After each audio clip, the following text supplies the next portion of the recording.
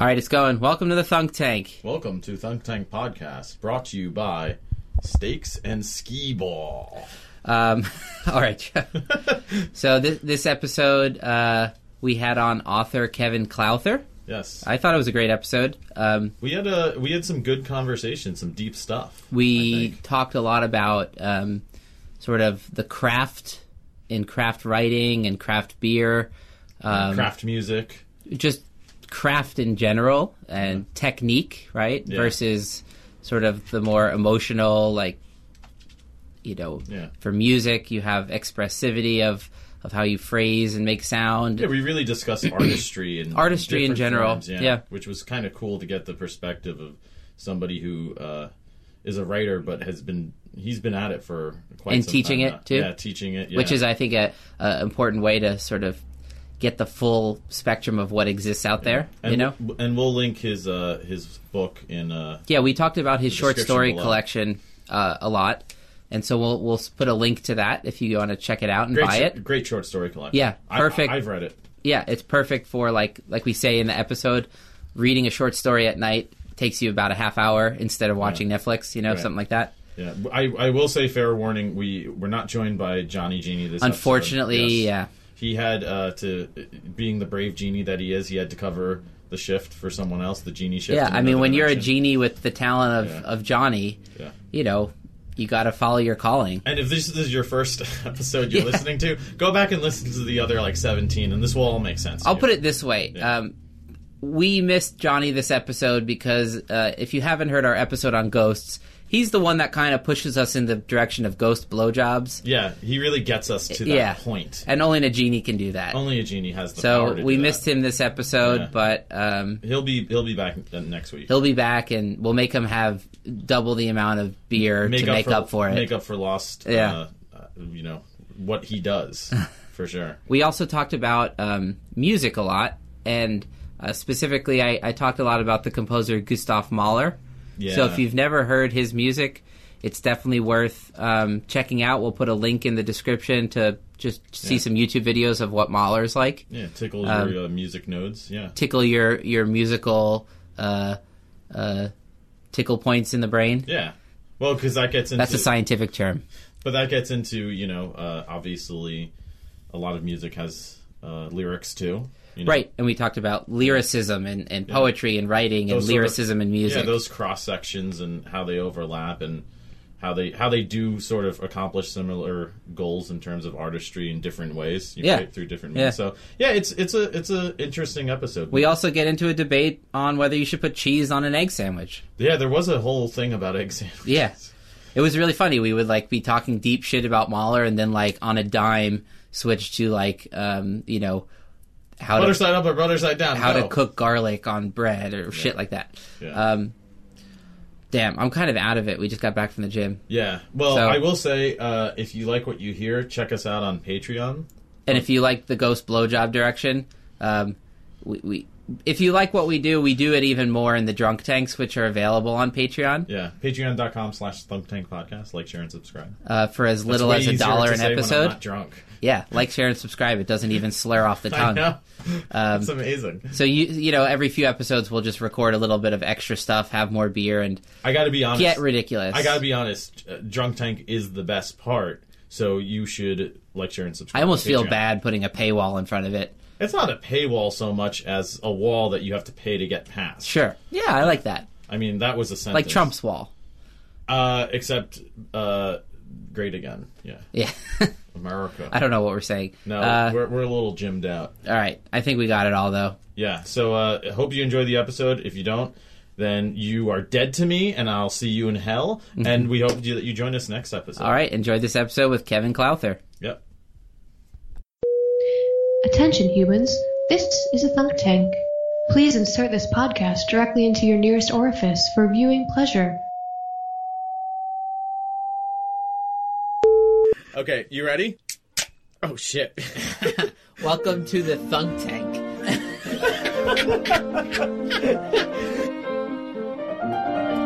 Welcome to the Thunk Tank. Oh, yeah. Yeah, there you go. Come into our Thunk Tank. Luke, don't switch to the other peanuts. Welcome to the Thunk Tank. Come in the tank. We're thinking, and we're drinking, And we're thunked. and we're thunked. Oh my god, I'm probably more beer than man if we go far enough back at this point.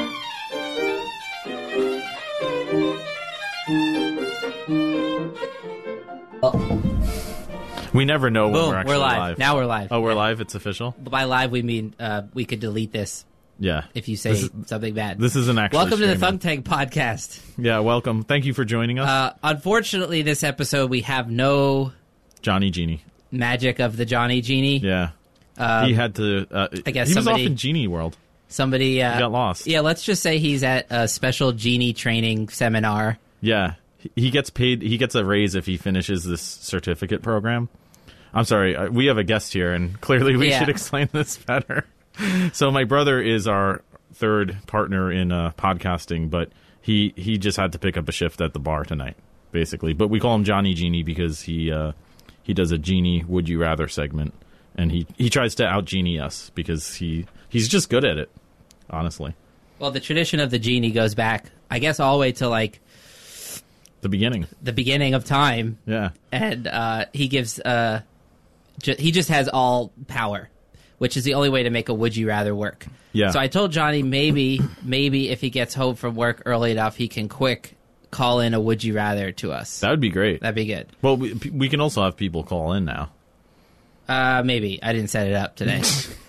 Anyways. All right, so here we are. We're in the Thunk Tank. We're drinking delicious beer. We also have a guest, Yes. Sir Author Kevin Clowther. Welcome to Thunk Tank. Yeah, thank you for joining us. An honor, gentlemen. Yeah, and so what are we starting here with, folks? We have, well, I have the can actually, so I guess I can explain. We have Sand City, a Diamond in the Rough. What is this, double dry hop, you said? I don't know. Read the can, dude. I want to do the work. It's a Citra Double Indian Pale Ale. 8.5%. Yeah, if anybody knows Other Half beer, it's kind of reminiscent of the Other Half DDH All Citra Everything, which is one of my favorite beers. I think we featured that one, too. Second to Yeah. Trillium. Oh, I know you've been to Trillium a it's few great. times, right? Yeah, One of my favorite beers from Trillium is called DDH Fort Point. that's terrific. Yeah. So you're into beer, right? I am. So that's always helpful when we're getting guests that are already into beer. Yeah. I've had a few potential guests who are, I say, oh yeah, come on, it's a good time, and they're kind of a little like, and then I say to them, you don't have to get really drunk on beer. You can either have one or none, or if wine Also, is like your thing, we did a whatever. whole episode on cocktails, and we just Yeah. downed whiskey. Oh god, like that was Manhattans, that was a disaster. That was great.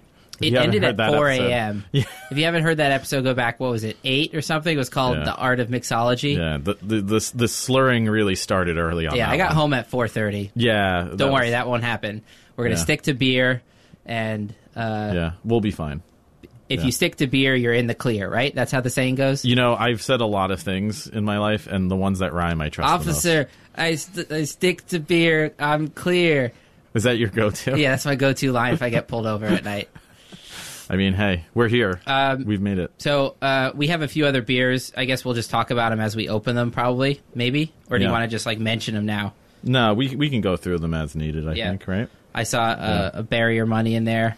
Yeah, we got money. That's a recurring beer guest on the podcast. Barrier is doing some good stuff. They have a lot of new stuff out now that I haven't tried, but Money is pretty go-to. I'm a Cool. big fan of the Money. So I did get your book about 2 weeks ago. I started reading some of the We're Flying to Chicago. This is great. It came out 4 years ago, so this is the perfect time to. Well, I to ordered it. publicize I ordered it 4 years ago, and Yeah. it only just came. Like the Amazon drone fucked up. It must have crashed or something. Hey, that's why you can't trust the drones, unfortunately. But Joe, the other night at a bar, you were showing me a short story named Sticks, Oh, Remember yeah, that? the George Saunders. Yeah. and I just thought I was reading some of your short stories. Yeah. I thought, man, I fucking love short stories. Yeah. Like the art of short stories. As a musician, though, I have a quick little video clip that I think I think it captures what I love about short stories. It was sort of my music translation of it. So I'm just going to play that real quick. Yeah, go for it. This is very multimedia. I know. We're Thanks in the to the now. generous Patreon soundboard donator. Like, share, and subscribe. If you give us another soundboard, we'll just sell it and like make a profit off of it. We've right? already discussed this. How we're not far off from becoming. This is just a podcast front for a soundboard business. Soundboard refurbishing fronts of sorts. So this is a TED Talk with the famous conductor Michael Thielsen Thomas. But I already have it queued up right to the spot where he's talking about the Beethoven Violin Concerto. Okay. And unflinchingly about who we really are. It's a language that's still... Now, over the centuries, it grew into the big pieces we always think of, like concertos and symphonies, but even the most ambitious masterpiece can have as its central mission to bring you back to a fragile and personal moment, like this one from the Beethoven Violin Concerto.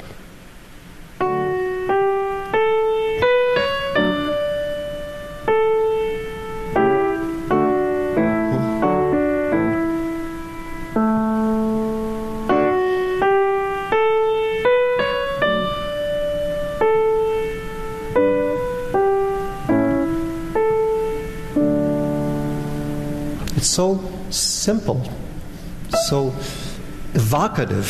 So many emotions seem to be inside of it. Yet, of course, like all music, it's essentially not about anything. It's just a design of... So the main vibe I love, like, in music, we call it program music versus absolute music, right? So like an opera, right? It has a plot. It has, like, that's just a moment from Beethoven's Violin Concerto, sort of about 80% of the way through the first movement.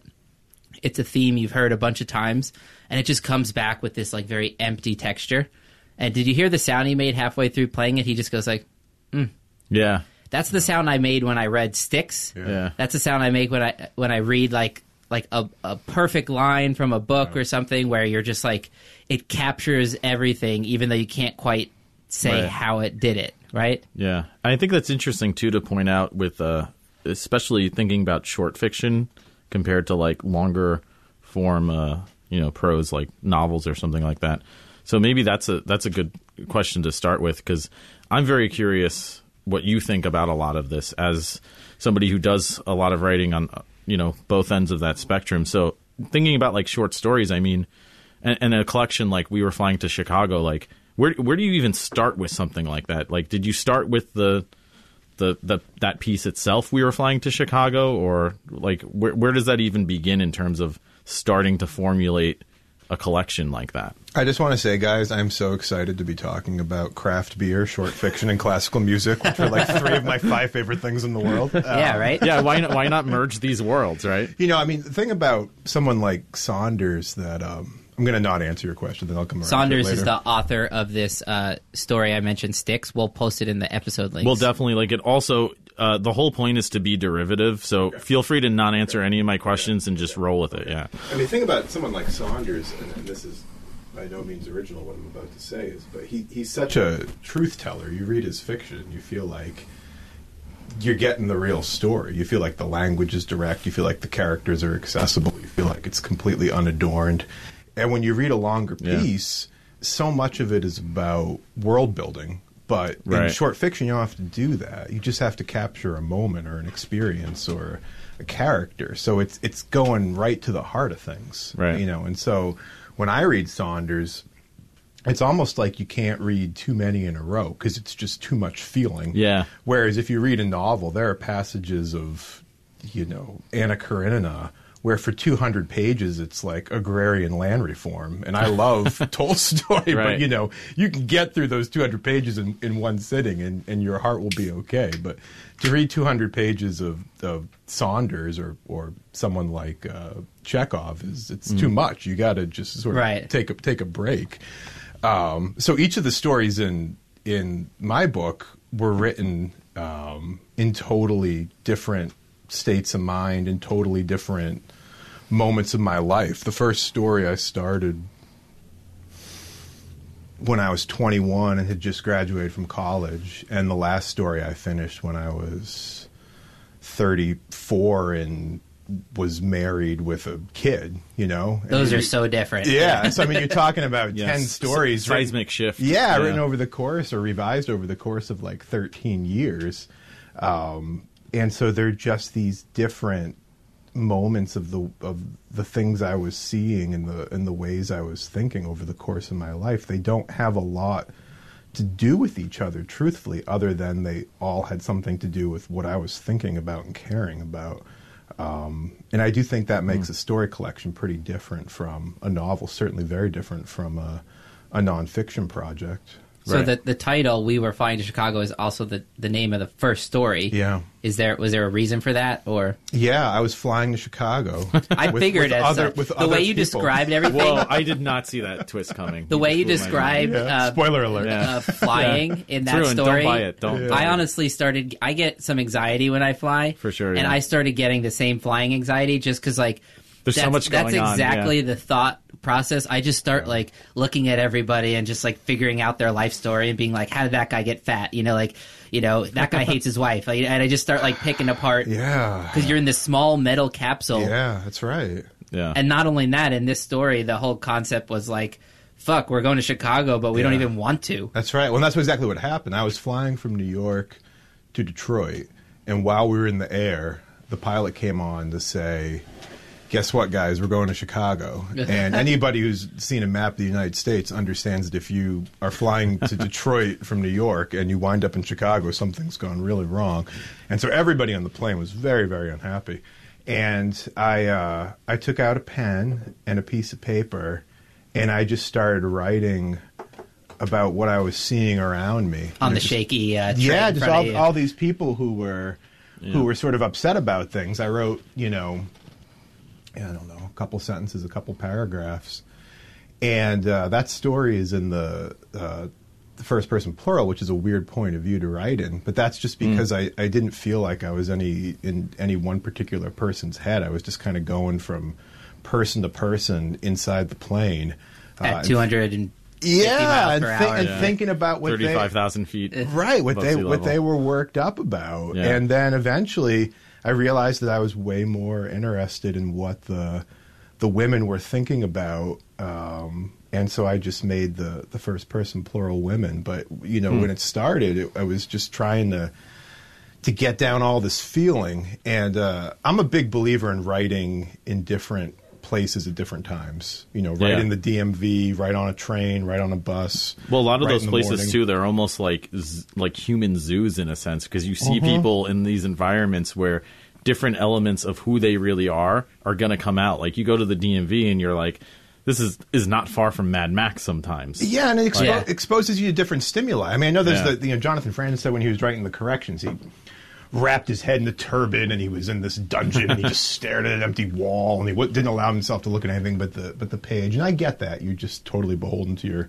imagination. But I think going in the other direction is pretty useful too, where you're smelling different things, you're hearing different things, you're seeing different things, and then that invariably affects what you end up writing about. It's like a lot of composers, they often use the language the idea came to me from somewhere else, right? And they often think it could be God gave me the idea, whatever. Sure. But really, I think it's stimuli come in, and then your subconscious will burp up an idea. Yeah. And then if you're lucky to have a pen and pad around, you'll write it down. If you're not, it gets lost like a dream that you forget. Yeah. And I never dream things and wake up and write them down. I mean, I'll wake up and I'll think, oh my God. Sometimes I wake up and I think, oh, I just dreamt this amazing story. But then I'll sit down to write it down. And you're like, this is crap. It seems stupid. It seems stupid. Yeah. But I think that the subconscious is working through things for sure. But they're not, at least in my experience, narrative. It's just all unfiltered. It's funny you say that, because what I've learned from that, because I've experienced the exact same sort of just realization where I come to terms with the fact as I'm writing it down that this actually isn't that interesting. Right. But oftentimes there's like an extension of what I thought was interesting, where there might be some sort of kernel of truth within that I can work with. So it's more I try to contextualize and internalize that maybe. And then sometimes it's just you played tennis with Billy Joel and you're like, I don't know what the fuck that means. Yeah, it's like that's must mean something. No, we got nothing here. Not just take a shower and forget the dream. Yeah, just move on. Try again next night. It's like it's not. But they do say, I just finished this fascinating podcast with this sleep expert, this neuroscientist who studies sleep, and he was saying that what's happening when you dream is you have so many things in your subconscious in terms of information that is not just at your fingertips all the time. So I always give this example, like if I say the word Eiffel Tower, now the image of the Eiffel Tower just popped into your mind's eye. Where was it right before I said it? It was somewhere deep in the filing cabinet. Yeah, the database. And if I said, start writing down everything you know, like how long would it be till you write down, I know about the Eiffel Tower, Right. When would it come up? So in dreams, like you said, there's no narrative, right? Our sort of frontal lobes shut down as the logic of like past, present, future kind of goes away.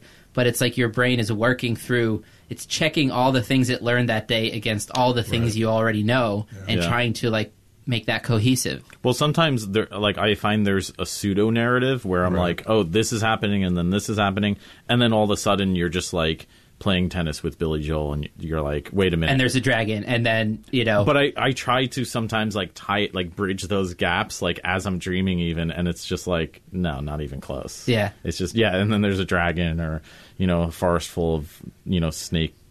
I hate zombies. Those. Well, now hold on. So based on the Freudian notion of dreams as wish fulfillment, I feel like, Joe, you really want to play tennis with Billy Joel, and this is something that I want to work through. I don't know if I want to play Billy Joel in tennis so much as I want to beat him in tennis.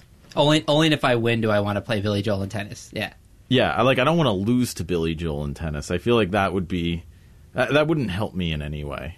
But I feel like if I could walk around in my life saying, you know what I did once?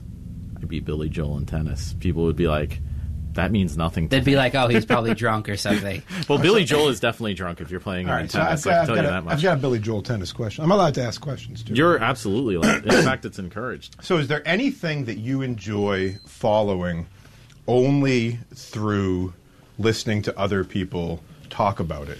Because I've realized that I only consume the NBA by listening to other people talk about the NBA. Oh, that's I never actually watch the NBA. And I really like reading David Foster Wallace's essays on tennis, but I hate watching tennis. I read a book, The Inner Game of Tennis by James Galloway. Okay. A lot of musicians Why? read it. Oh, really? Yeah. Oh, cool. It's about like how do you learn, how do you teach, right? I read it basically for teaching. It's like wow, that's cool. But like I would never sit down and just watch like hours of tennis. Yeah. Right. Maybe I would if I was dating someone who was really into tennis. I'm sure I could like get myself psyched up for it, but right. Otherwise, unless Billy Joel's coming to bat. Wait, that's not even the right pun. No. I mean, he writes about tennis so beautifully and so convincingly, and it's so interesting. And then when I sit down to watch tennis, even when I know the athletes to be transcendent, someone like Federer or Serena Williams, I'm like, this does not interest me. Well, that's like, have you ever tried to watch, what's the one, cricket? No, it takes forever, right? It takes like 10 days to play a game. That's the British one, right? It's like British baseball. I tried watching, I YouTubed. I was really drunk one night, and I was like, let me give it a try. That's what you do when you're really drunk. That really distinguishes one night from another for you, Joe. Look, my expertise on cricket is solid because I was really drunk one night on YouTube. Yeah. And I YouTubed the most exciting cricket game ever to see what would come up.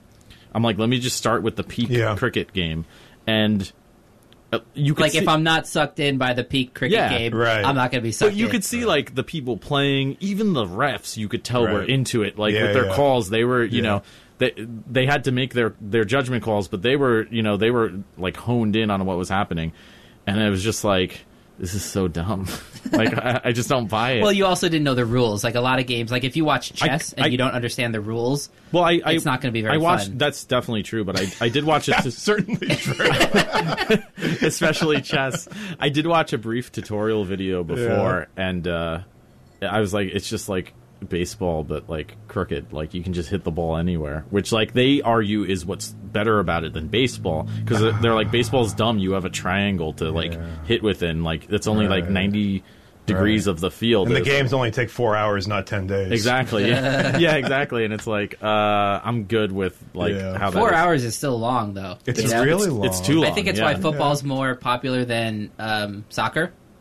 Oh, there's a lot of reasons. There's a lot of reasons, probably, but in America, so many people hate soccer here.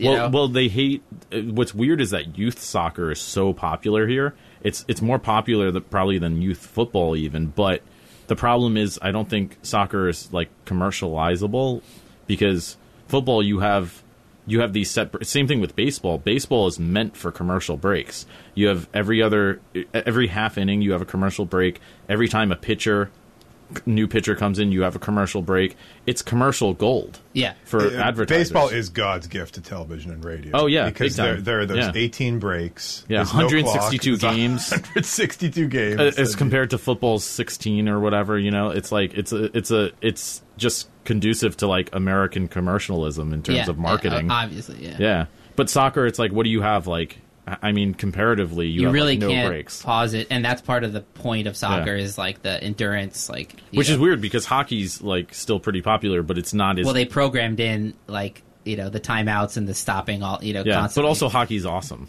Yeah, hockey's cool too. I mean, it's like lacrosse. I love those sports. It's like football with a weapon, more or less. Hey, shout out to the Stony Brook women's soccer team, ranked #1 in the country. Really? Really? I didn't know that. Mm-hmm. Congrats. Yeah. I think that's true. I think it's true. Well, Are there fact checkers on this program? Actually, I asked Bianca if she wanted to be our Jamie tonight. That's the fact checker on Joe Rogan's podcast. She would be great at that because she would just be so kindly go. She said no very quickly. She was just not. She's like, I have so many things I'd rather do. She was like, what would that entail? I was like, you basically sit there in is. silence and maybe once every but she could drink wine while minutes. She does it. That's what I said. Yeah, we would buy her wine. I think certain sporting plays are intuitively exciting. I'll give you 2 examples. When something really awesome happens in a football game, I'll bring in my wife, who is not typically somebody who watches football games, and I'll say, watch this. And about half the time, she at least smiles or nods and suggests that she also thought it was interesting. That was cool, right? Yeah, that was cool. Yeah. And then the second thing is, I once saw Lenny Dykstra try to pick up a girl on Twitter by sending her a video of his home run. And I just thought that was really cool. Did your wife think that was cool? I don't know that she saw it. I think it's all there on the internet for anyone to see. Right. But I kind of get it. You watch the home run, and even though it probably happened 30 years ago in his life, it is pretty exciting. The ball goes over the wall, people cheer, he does a little victory lap. Most sports, I think, and have it's not too. the Little League version of doing that. That's the real deal. Yeah, this is a grown man who... This is his career, and he gets paid way more money than anything you will ever make, times 10. Hey! Hate to break it to you. I play trumpet. Yeah, well, good luck with that. Good luck getting that home run money. Even if I somehow become the best trumpet player in the world, there's no way I'm making that amount of money. No, not even close. Yeah, that's the thing. You should get better. Unless I hit a baseball home run with your trumpet. With my trumpet. Yeah, then you'll make money. Yeah, it'll be $2,000 per destroying a trumpet, but I mean, if I can repeatedly do that, that's pretty good. You're basically a circus act. I'll beat Billy Billy Joel in tennis with my trumpet. You might as well at that point. Yeah. So who's the Babe Ruth of trumpet? Is it Miles Davis? Who's the most famous, most accomplished trumpeter of all time? So I can definitely give you that answer from the classical world of trumpet, which is what I'm in. Okay. And that would be, I mean, of course, there are just a bunch of names in the top 10, but I would say if you ask trumpet players, give me your go-to, it would be Bud Herseth. Okay. His full name is Adolf Herseth, but everybody called him Bud. Understandably. He was the principal trumpet of the Chicago Symphony for so long. He didn't retire until he was 80, I think, which is insane for playing trumpet. It's such a physical... He still had the lung capacity or whatever. Not only the lung capacity, but it's such a strain on your mouth, face. Right? And your lips and... The recovery, every time you play, it takes a lot of recovery and all that. So it was pretty remarkable that he played to that age. But certainly Miles Davis is a dinner table name, let's say, right? Okay. In the jazz world, you have... I guess Miles would be the jazz version, although there's plenty of others. But right now, alive today, I would say my favorite trumpet sound might be Chris Martin, who's the principal trumpet of New York Philharmonic. Oh, there you go.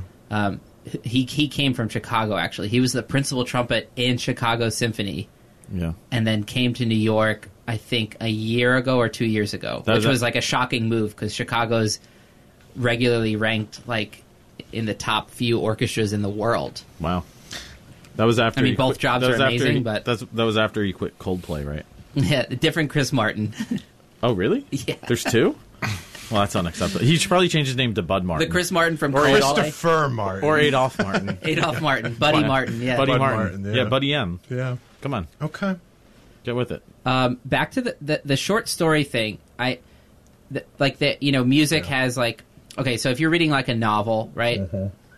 I've never done that. Like you said, you have to get into the whole world of the novel, right? Yeah. It's like, it takes a lot of buy-in, right? Mm-hmm. So for me, I have a stack of books that I'm always like, when am I going to start this, right? Like, if I know I'm going to the beach every day for a few weeks in the summer, it's like I get an hour of reading a day. Cool. Okay. If I know I'm flying, Yeah. like, okay, I'm taking like Yeah. 6 hours of flights here, 6 hours great. back.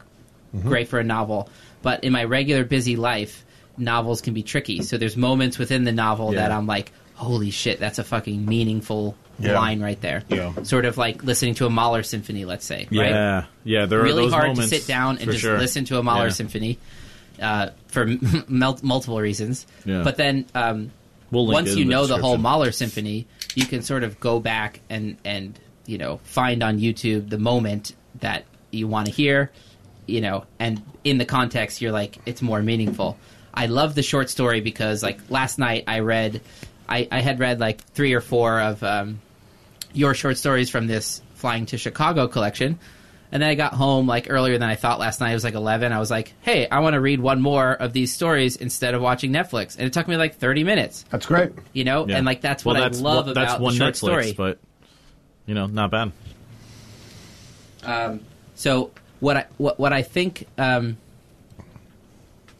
short story It's the new Netflix. I hear you. is the new Netflix. There you go. How do we bring short about stories to be time. the new Netflix? What I was going to say was like, unlike in a scientific thing or a philosophy thing where you want to take a concept and fucking like reduce it down and distill it and nail it down to say exactly what it is, in like a story, all you have to do is like gesture at it and like just like pointing at the thing, whatever that quality about being a human is, you gesture at it, and then the reader can be like, huh. And it's like one of those things that's so hard to reduce down anyways, that it's like through the short story you just get an essence, a sense, a feeling of Try teaching it. Because that's exactly what the students say about it. They read the story and they say, I feel like this is better than watching Netflix. It's always the first thing they say. Yeah. And then the second thing, Wow. then they just start talking about the essence of it. And you're like, my work here is done. Yeah. You're like, well, that Take was it from easy, here, yeah. boys and girls. Did I get a raise for this? I think I nailed it. Yeah. If only, right? Yeah, yeah. Well, I will say about in the tradition of not answering your question, not that there necessarily was a question, Right. But nevertheless. question mark there. That's a question. Yeah. Yeah. I certainly think there are novels that are like,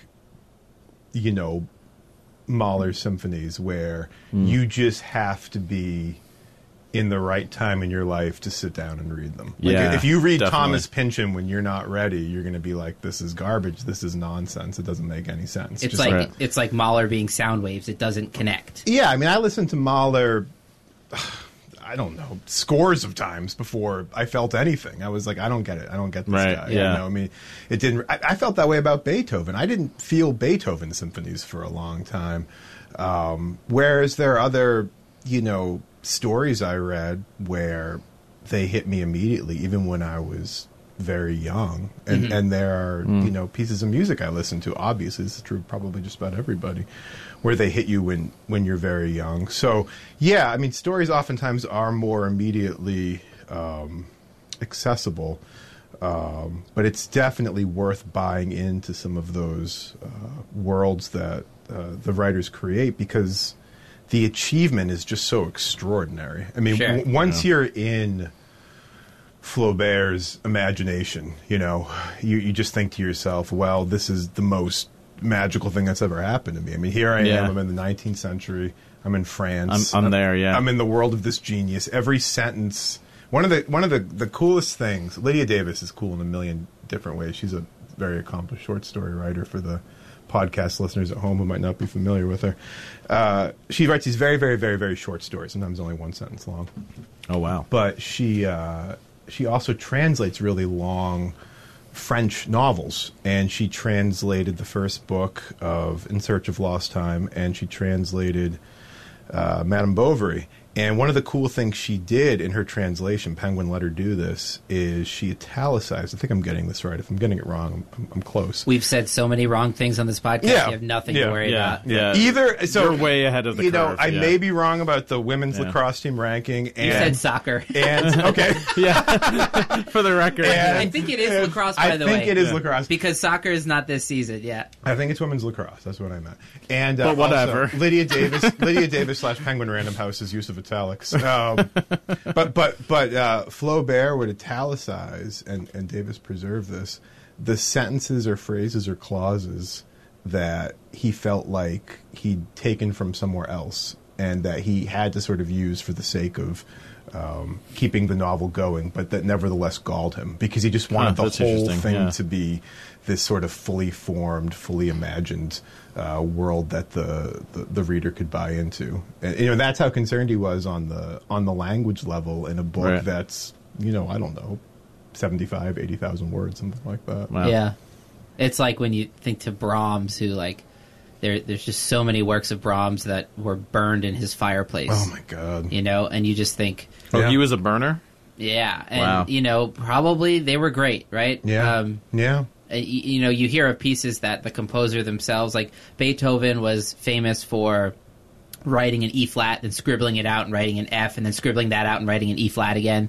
You could see this in his manuscripts, whereas Mozart was just this, genius who just was like a machine that put out, I don't mean to say that as if his music was emotionless or something like that, but no, but he just was so in his zone. He was the type of guy that could just go to a concert, hear it, come home, play it on his keyboard, and write it down. There was just a genius level, something else going on, I think. I mean, I think about Mozart a lot relative to writing, because Mozart did things at 12 that there's no analog to anything a writer has ever done at 12. Yeah. I mean, the best thing Mozart did at the age of 12 is so much better than the best thing any writer ever did at the age of 12. Well, I just don't understand that's interesting. Are there any... Because it's funny you say that. I had a professor who, brought this point up when I was, I think, my freshman year, and he made that connection about... or that lack of connection about how,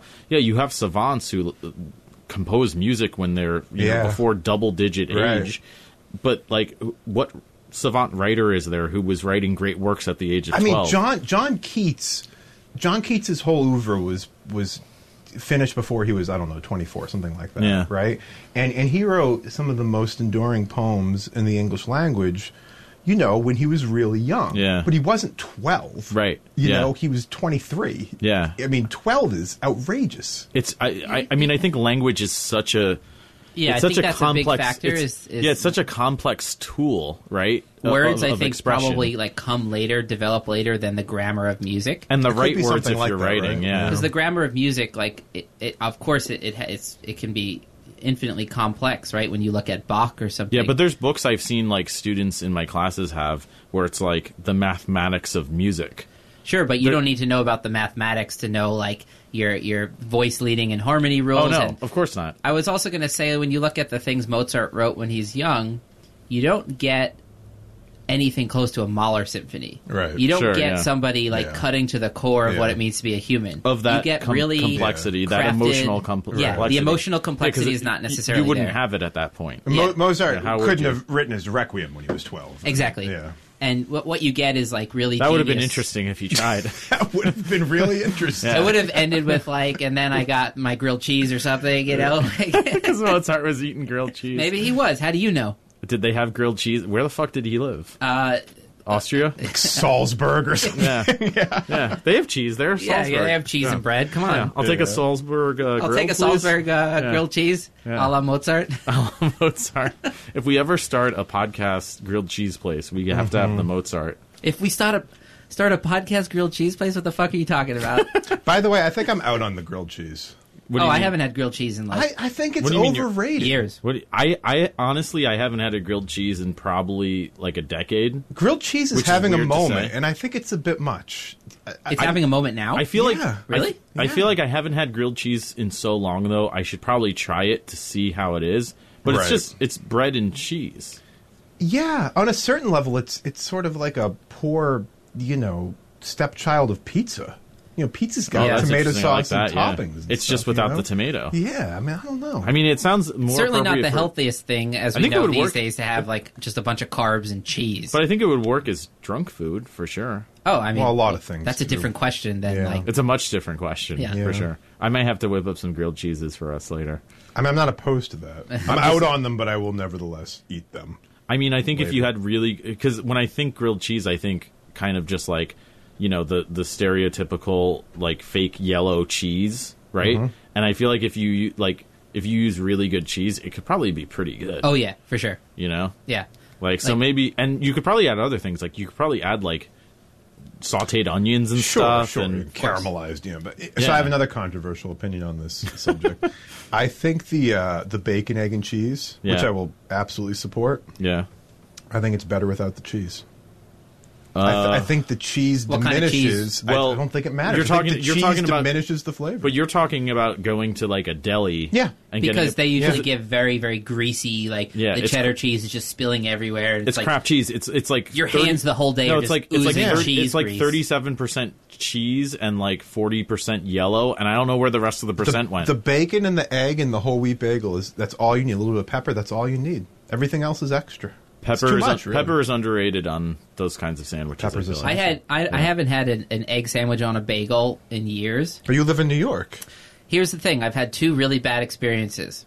Okay. One was Jesus Christ. One was like Let's talk through this. Yeah, Luke, we're here for you.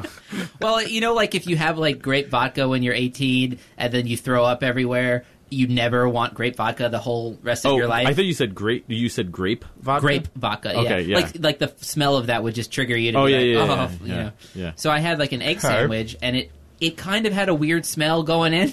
Yeah, that should have been your first indication. But I didn't do anything about it. I just ate it.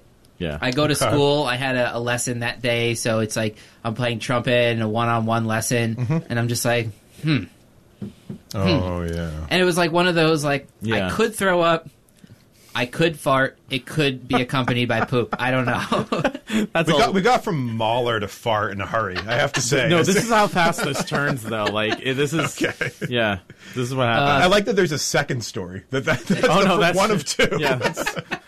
So would you wind up... I made it through the lesson, and then, it wasn't pretty after that, but, Right. We survived. Yeah, but for some reason it just left a memory. Wasn't pretty. On to the sequel. The next how was episode 2? The next time I worked up the courage to go get a breakfast sandwich at a bagel place. You guys might know what I'm talking about. I won't say the name of the place, but there's a bagel place somewhat close to Stony Brook University that you could argue might be a front for some kind of mafia kind of vibe. That could be any bagel place anywhere. I accidentally stole 2 breakfast sandwiches from them, so I'm scared to go back. Okay. That's the bad experience? Whom did you steal the breakfast sandwiches from? Wait, did you just forget to pay? Yeah. And then I was with my girlfriend at the time, and the lady asked me as I went to get the sandwiches, like, "Oh, did you pay?" I was like, "Yeah." Wait, I should try this. This is great to know. Not on purpose. I thought she paid for them, right? And then, like, whatever, she was like, "Oh, how much did it come to? Like, I'll give you, half of the price." I was like, "I didn't pay for them." I didn't pay for them. And she's like, "Well, I didn't pay for them." I'm like, "Uh-oh." Run. And then, like, there was that, like 10 seconds where I had the chance to be like, actually... Wait, let me ask you this, though. How was the sandwich? It was good. Yeah, because you tasted guilt. Is this why you broke up? No, it was not. It was not. It doesn't help. Here's a trick, though, that I've been doing for years now, which... People always say butter or cream cheese. Wrong question. I make my own garlic toast bagels. Okay. Oh, I know that. I know that trick. Yeah. Okay. You take the bagel, slice it in half. Yeah. Dip it in olive oil. Okay. Toast that up a little bit. Add garlic, oregano, salt, pepper. Wow. This is giving me flashbacks to our drunk tank where we just talked about how to make popcorn for like 30 minutes. Hey, it happens. We may get there, but it's better for you than butter or cream cheese. Sure, it's delicious. Sure, and yeah, it's what more do you? I mean, it's a little more prep time, but you gotta be careful with the garlic as your morning meal, though. No, I'm all in on garlic. I'm all in. I garlic hard, and so garlic. There's a few things that you can do with garlic to mitigate being too garlicky. When you roast it, I always put I toast. I don't over roast it because I feel like that makes it a little like more. I like a little burnt edge to the garlic. You don't want it over roasted, and you don't want it under roasted. Yeah. So I put it like halfway through the toasting process, and then I cover it with the oregano and the other spices so it doesn't get too burnt. And that's like a good medium where like you don't wind up too garlic. The garlic isn't an issue at that point. Just pop a Tic Tac, you're good. I see. Yeah, always have a Tic Tac. Shit in a mint, you're good to go. Yeah. As what's his name from the league says? Rafi. Is that his thing? Is like when he's drunk at a party, or something? Yeah. He's like getting wasted, but he was supposed to be the DD, designated driver. Yeah. And they're like, Rafi, what the hell are you doing? You're supposed to be like sober. You're driving us around. He goes, I'll be fine. He goes, let me know about 20 minutes before you want to leave. I'll pop into the bathroom, take a shit, pop in a mint, good to go. Yeah. And they're like, that's not how that works. He goes, oh no. The guy says, shit in a mint. And does that work? He goes, sort of. As if like, yeah, it sort of works. I stopped drinking for 20 minutes. I did poop, which did something. And I popped in a mint. That did something. It sort of works. You could say it sort of works. These are all sentences. Yeah, I said words. Yeah. Like So you had the TED Talk and the Beethoven Violin Concerto all ready to go. Yeah. But the scene from the league didn't bother to pull that one out. Yeah. Well, we need that. We need our assistant. Donate on Patreon. We'll pay for an assistant to be here with YouTube, just like queuing everything up. I gotta say, I'm a little disappointed in our fans because we still have nobody who's subscribed to the $100 an episode subscription. I know, and you get bonuses for that. Believe you me. What was the bonus? We made some promises last episode that I'm not proud of. Even the $5 one, I'll sing a poem. Not sing. He said it. So I'll say a poem to you in Turkish. He'll say a poem for you in Turkish, a love poem to you in Turkish, but not the $2 one. He'll lick his lips while he one. does it too. Speaking of Mahler, there are moments of Mahler's music that maybe I haven't heard. Whatever. My point is, like, when I hear music of Mahler, almost immediately I go, "Aha, that's Mahler." Right. More than, say, Mozart, right? Okay. Although I could very easily pick out Mozart, I might confuse it with Haydn. Right. That's or interesting. any number of other composers from that time period. And that's kind of true, like Beethoven and Brahms, you might confuse, depending, I mean, there's some obvious ones. So that made me think of, like, voice in music, like composers develop a voice. And, like, how do you think about, like, voice in writing? Well, I mean, so you brought up Saunders earlier. I mean, nobody is ever confused that they're reading a George Saunders story just because his actual syntax is so different. It's choppy, and it's deliberately choppy and circuitous and even a little ugly, so as to capture the cadences that I guess that he feels like he heard when he was growing up in the Midwest, and that he's heard in upstate New York when he's been at Syracuse for all these years. For me, the number one example of this that I admire the most is Dennis Johnson. You read his short stories and you're like, there is no voice as lyric and penetrating as that voice. That's the best example of it. And then there are other writers like Chekhov, whom I mentioned earlier. And I've read Chekhov in a lot of different translations, though never in the Russian, because I don't know how to do that. But it's plain. Oh, the second half of this podcast is in Russian. Well, I'm going to be in a lot of trouble. But it's a plain style. You know, I mean, it isn't really voice-driven at all. You know, I mean, it's insightful and it's moving, but it's not about the style. It's not about the arrangement of words in the way that it is for so many other writers. And for music, I feel that way about Schubert. Every time I hear a Schubert impromptu or a sonata, I'm like, yep, that's Schubert. Have you ever heard his, like, Winterreise or, like, the song cycles? Yeah, but you know what? I know that Schubert's so famous for what's the word in German? The Lieder? Is that right? Lied, yeah. I don't like, and I know this puts me somewhat in the minority, I don't like his music paired with voice as much as I know a lot of people do. I know that, who's that guy, Ian Bostrom or whatever is. Bostridge? Yeah, Bostridge, right. Who, by the way, was a philosopher before super interesting he became guy. a Yeah, singer, super interesting guy. Yeah. For me, the music is more affecting when it's not paired with voice. And one of the things that I like about Schubert so much is he has all those sonatas and impromptus that are like short stories. They're not symphonies. They're not novelistic. You know, they take 5 minutes and they feel like they're so self-contained. Yeah, they feel like a moment. And obviously any number of other, composers did stuff like that. Obviously Beethoven has a million sonatas. But I like Schubert's better. I find they speak to me more than other composers. I think maybe because his symphonies aren't as accomplished as some of the other composers. Yeah.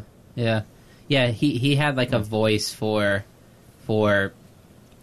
things not necessary. I mean, his like, if you ask me what's my favorite symphonic composer, first name is Mahler that pops in my head. Next, probably Brahms. Okay. There's just something so Brahmsian about it. Yeah. Brahmsy about Brahms-esque. Even Joe, like, I've gotten you pretty into Mahler, right? Oh, yeah. But you definitely have not heard all Mahler. No, and not nearly enough, yeah. Even to an untrained musical ear, I think they could pick out Mahler. Yeah. Yeah. No, it's very it's distinct in its, like, almost epicness. Yeah, it's big, right? It's big music. Oh, it's sure. It's huge. Like, it really, like, you feel it blooming as you listen to it. It's really one thing. Something else. So I was watching a trumpet interview the other day with this guy Chris Martin, actually, and he was at the archives of the New York Phil, and Leonard Bernstein was the conductor there for quite a while, and so his score of Mahler 5, which is a very famous trumpet, it opens with a trumpet solo. It's a funeral march. Is that the one with the insane ending? Or is that 2? Is that supposed to narrow down Mahler symphonies? Touche. 2 is the epic ending that we always watch drunk at night. Oh, yeah, and we like trip on it, basically. Yeah. So this is what Bernstein wrote on the cover of this score for Mahler 5. He said, like rocking a corpse to sleep. Yeah. And I was like, fuck. Damn. Yeah. Like, and that's some poetry, dude. I think you hear this from a lot of conductors that like really try their game at interpreting Mahler, that like it disturbs them. It's like you got to dive into a dark place. It would be like if you were going into the Saunders world too heavily, And I would say that's cool. I think there are a lot of writers who can't bring themselves to that place, and I get it. And there are any number of writers I can think of who would be better if they could. Yeah, sure. But that's a lot to ask of someone. I mean, to really give yourself over to that could definitely, without risking hyperbole, ruin your life. Sure. If you were really to commit yourself to something. So I get why certain writers don't. But the flip side of that is, I can think of any number of writers, particularly in the short story, who are masterful technicians, but they just kind of skate along the surface, and you don't really get too deep. They don't scratch deep enough that make that sound that I was talking about before, where you go. It's still pleasant. Yeah. It's still enjoyable, Sure. but it's easily forgettable. Would you say that's the difference then between somebody who you look at or you read and you say, well, that's a great author, and somebody else who you're just like, yeah, that kind of tickles my, Well, pickle? For me, if tickles my pickle. If the sentence level writing is good, I'll stick around forever. I'll actually wait on writers. That's what will carry you through, right? Yeah, I'll wait on writers. I'll read sure. a writer whose sentence level writing, to my mind, is extraordinary, and I'll say, well, I'm just going to read all your books until you die or give up because your sentences are that good. Yeah. Like technically, you mean? Even if they're not, or just like that happened to me with just interesting. That happened to me with like Tom Robbins, where I was just like, I've never read a boring Tom Robbins sentence. Well, it just doesn't happen. It happens in genre fiction sometimes. I mean, like someone like Raymond Chandler, he's not deep on anything. Raymond Chandler is not trying to dive into the depths of anybody's soul. But the sentences are clean and interesting and surprising, and it transcends pure entertainment. Not that there's anything so bad about that. There is a little bit more kick to it, but there's no real depth to it. And so I would say the sentence level writing for me, I will stick around for a long time. Sure. Yeah. But then the writer who actually moves me and stays with me, there's that's a sort of alchemy that's hard to put your finger on. It doesn't happen on the sentence level. It happens in this sort of slow accumulation of things, and it would be a very difficult thing to say how. You could map it out, and I've tried to map it out in different classes and say, well, first he does this, and then he does that, and then he does that. But it's like the sum doesn't account. No, not at all. It's not a perfect science at all. It. Yeah, it just, and I think that for that reason, you oftentimes have to read novels, I think, within a week or two to really get lost in them. That's why I was saying before that it can be tricky when I'm busy. Like the short story is perfect for me. Yeah. On a story ideally in one sitting. That's what Poe said. You read a story in one sitting. Totally. And that's why I actually like teaching short story over novel, especially because, on a realistic, practical level, it's like, I remember back to undergrad. Of course. I had so much going on. A lot of demands on their time. Yeah. It's like to have somebody put in the concentration that you need, like you say, over the course of like a week and a half, 2 weeks, like realistically, some of them will take advantage of it and they'll get a lot out of it. But when you look over the span of a whole class, it's kind of like, it doesn't always happen. Think about that. You're taking 5 or 6 classes, and probably each of your instructors think that they're the most important person in your life. Yeah. Well, as they should. That's what they get paid for. And then maybe you're trying to pick up a girl, and then you're living on your own for the first time in your life. There's a lot going on. Figuring out how to do laundry. Maybe where do you get quarters? Maybe you're working too. There's a lot going on. Like, oh shit, I forgot to shower this morning. Like. Yeah, I still have pajamas on. Yeah, half the kids I see around campus that are like undergrads. First off, the one thing I noticed as I got to my later 20s is like college kids look like kids. Oh, big time. Yeah, for sure. It's just kind of confusing because like I teach a few kids that are in college, and I've had a few older high school students that are auditioning for college and things like that. And I always used to think back to when I was in middle school and you would see the high school kids and they look like giant monkeys, Right. And then like it's just the perspective is so. Yeah. I see 18 as like.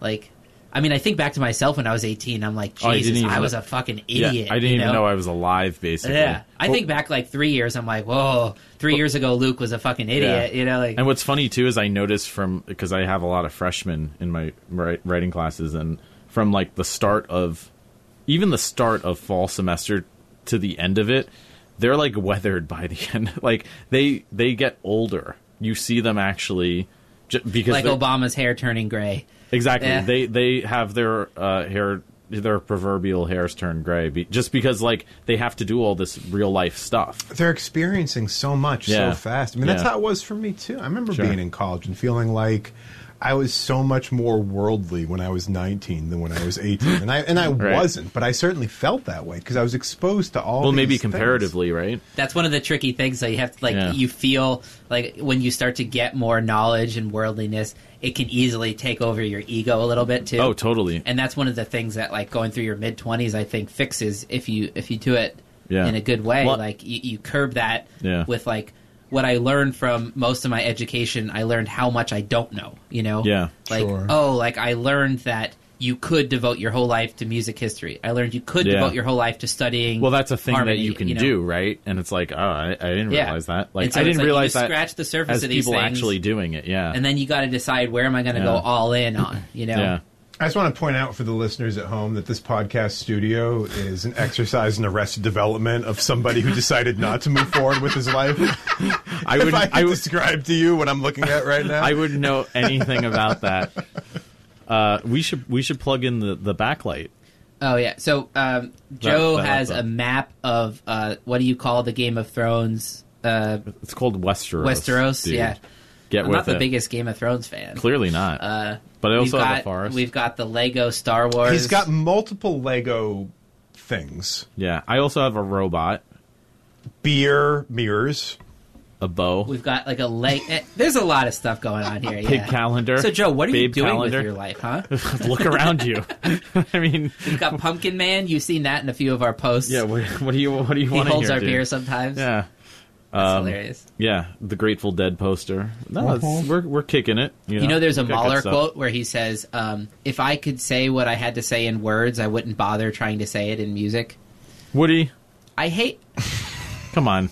He's that good, and he's just gonna be I like, mean, he "Yeah, wrote- I nailed he it." Come wrote- on, Gustav. Yeah, He wrote come the on, te- dude. I mean, that's kind of funny because he wrote the text for a lot of his song cycles. Did he really? Yeah. Yeah. All right. Um, yeah. Bullshit. Like I said. You used the word lyric before, Yeah. and I've heard the word lyrical Sure. used for poetry, Right. especially.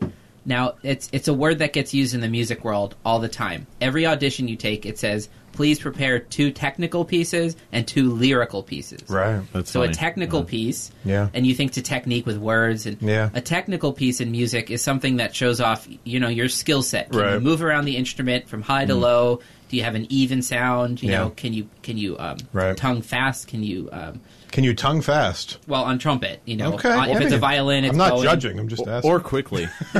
quickly. Yeah, quickly might be better. Yeah. It's more sustainable. When I was in undergrad, I was lucky enough to have a lot of older these guys were. Wow, there, where is this one going? I don't know. I'm sitting back with my beer. Yeah. How did the older men treat you? All right, I'm going to abandon that story. And, Fair so enough. in an audition, you have technical things and then lyrical things, and lyrical things are usually flowing. Yeah. Yeah. Singing. Right. In music, you always see this phrase "cantabile" written in the music. It means Right. in a singing style.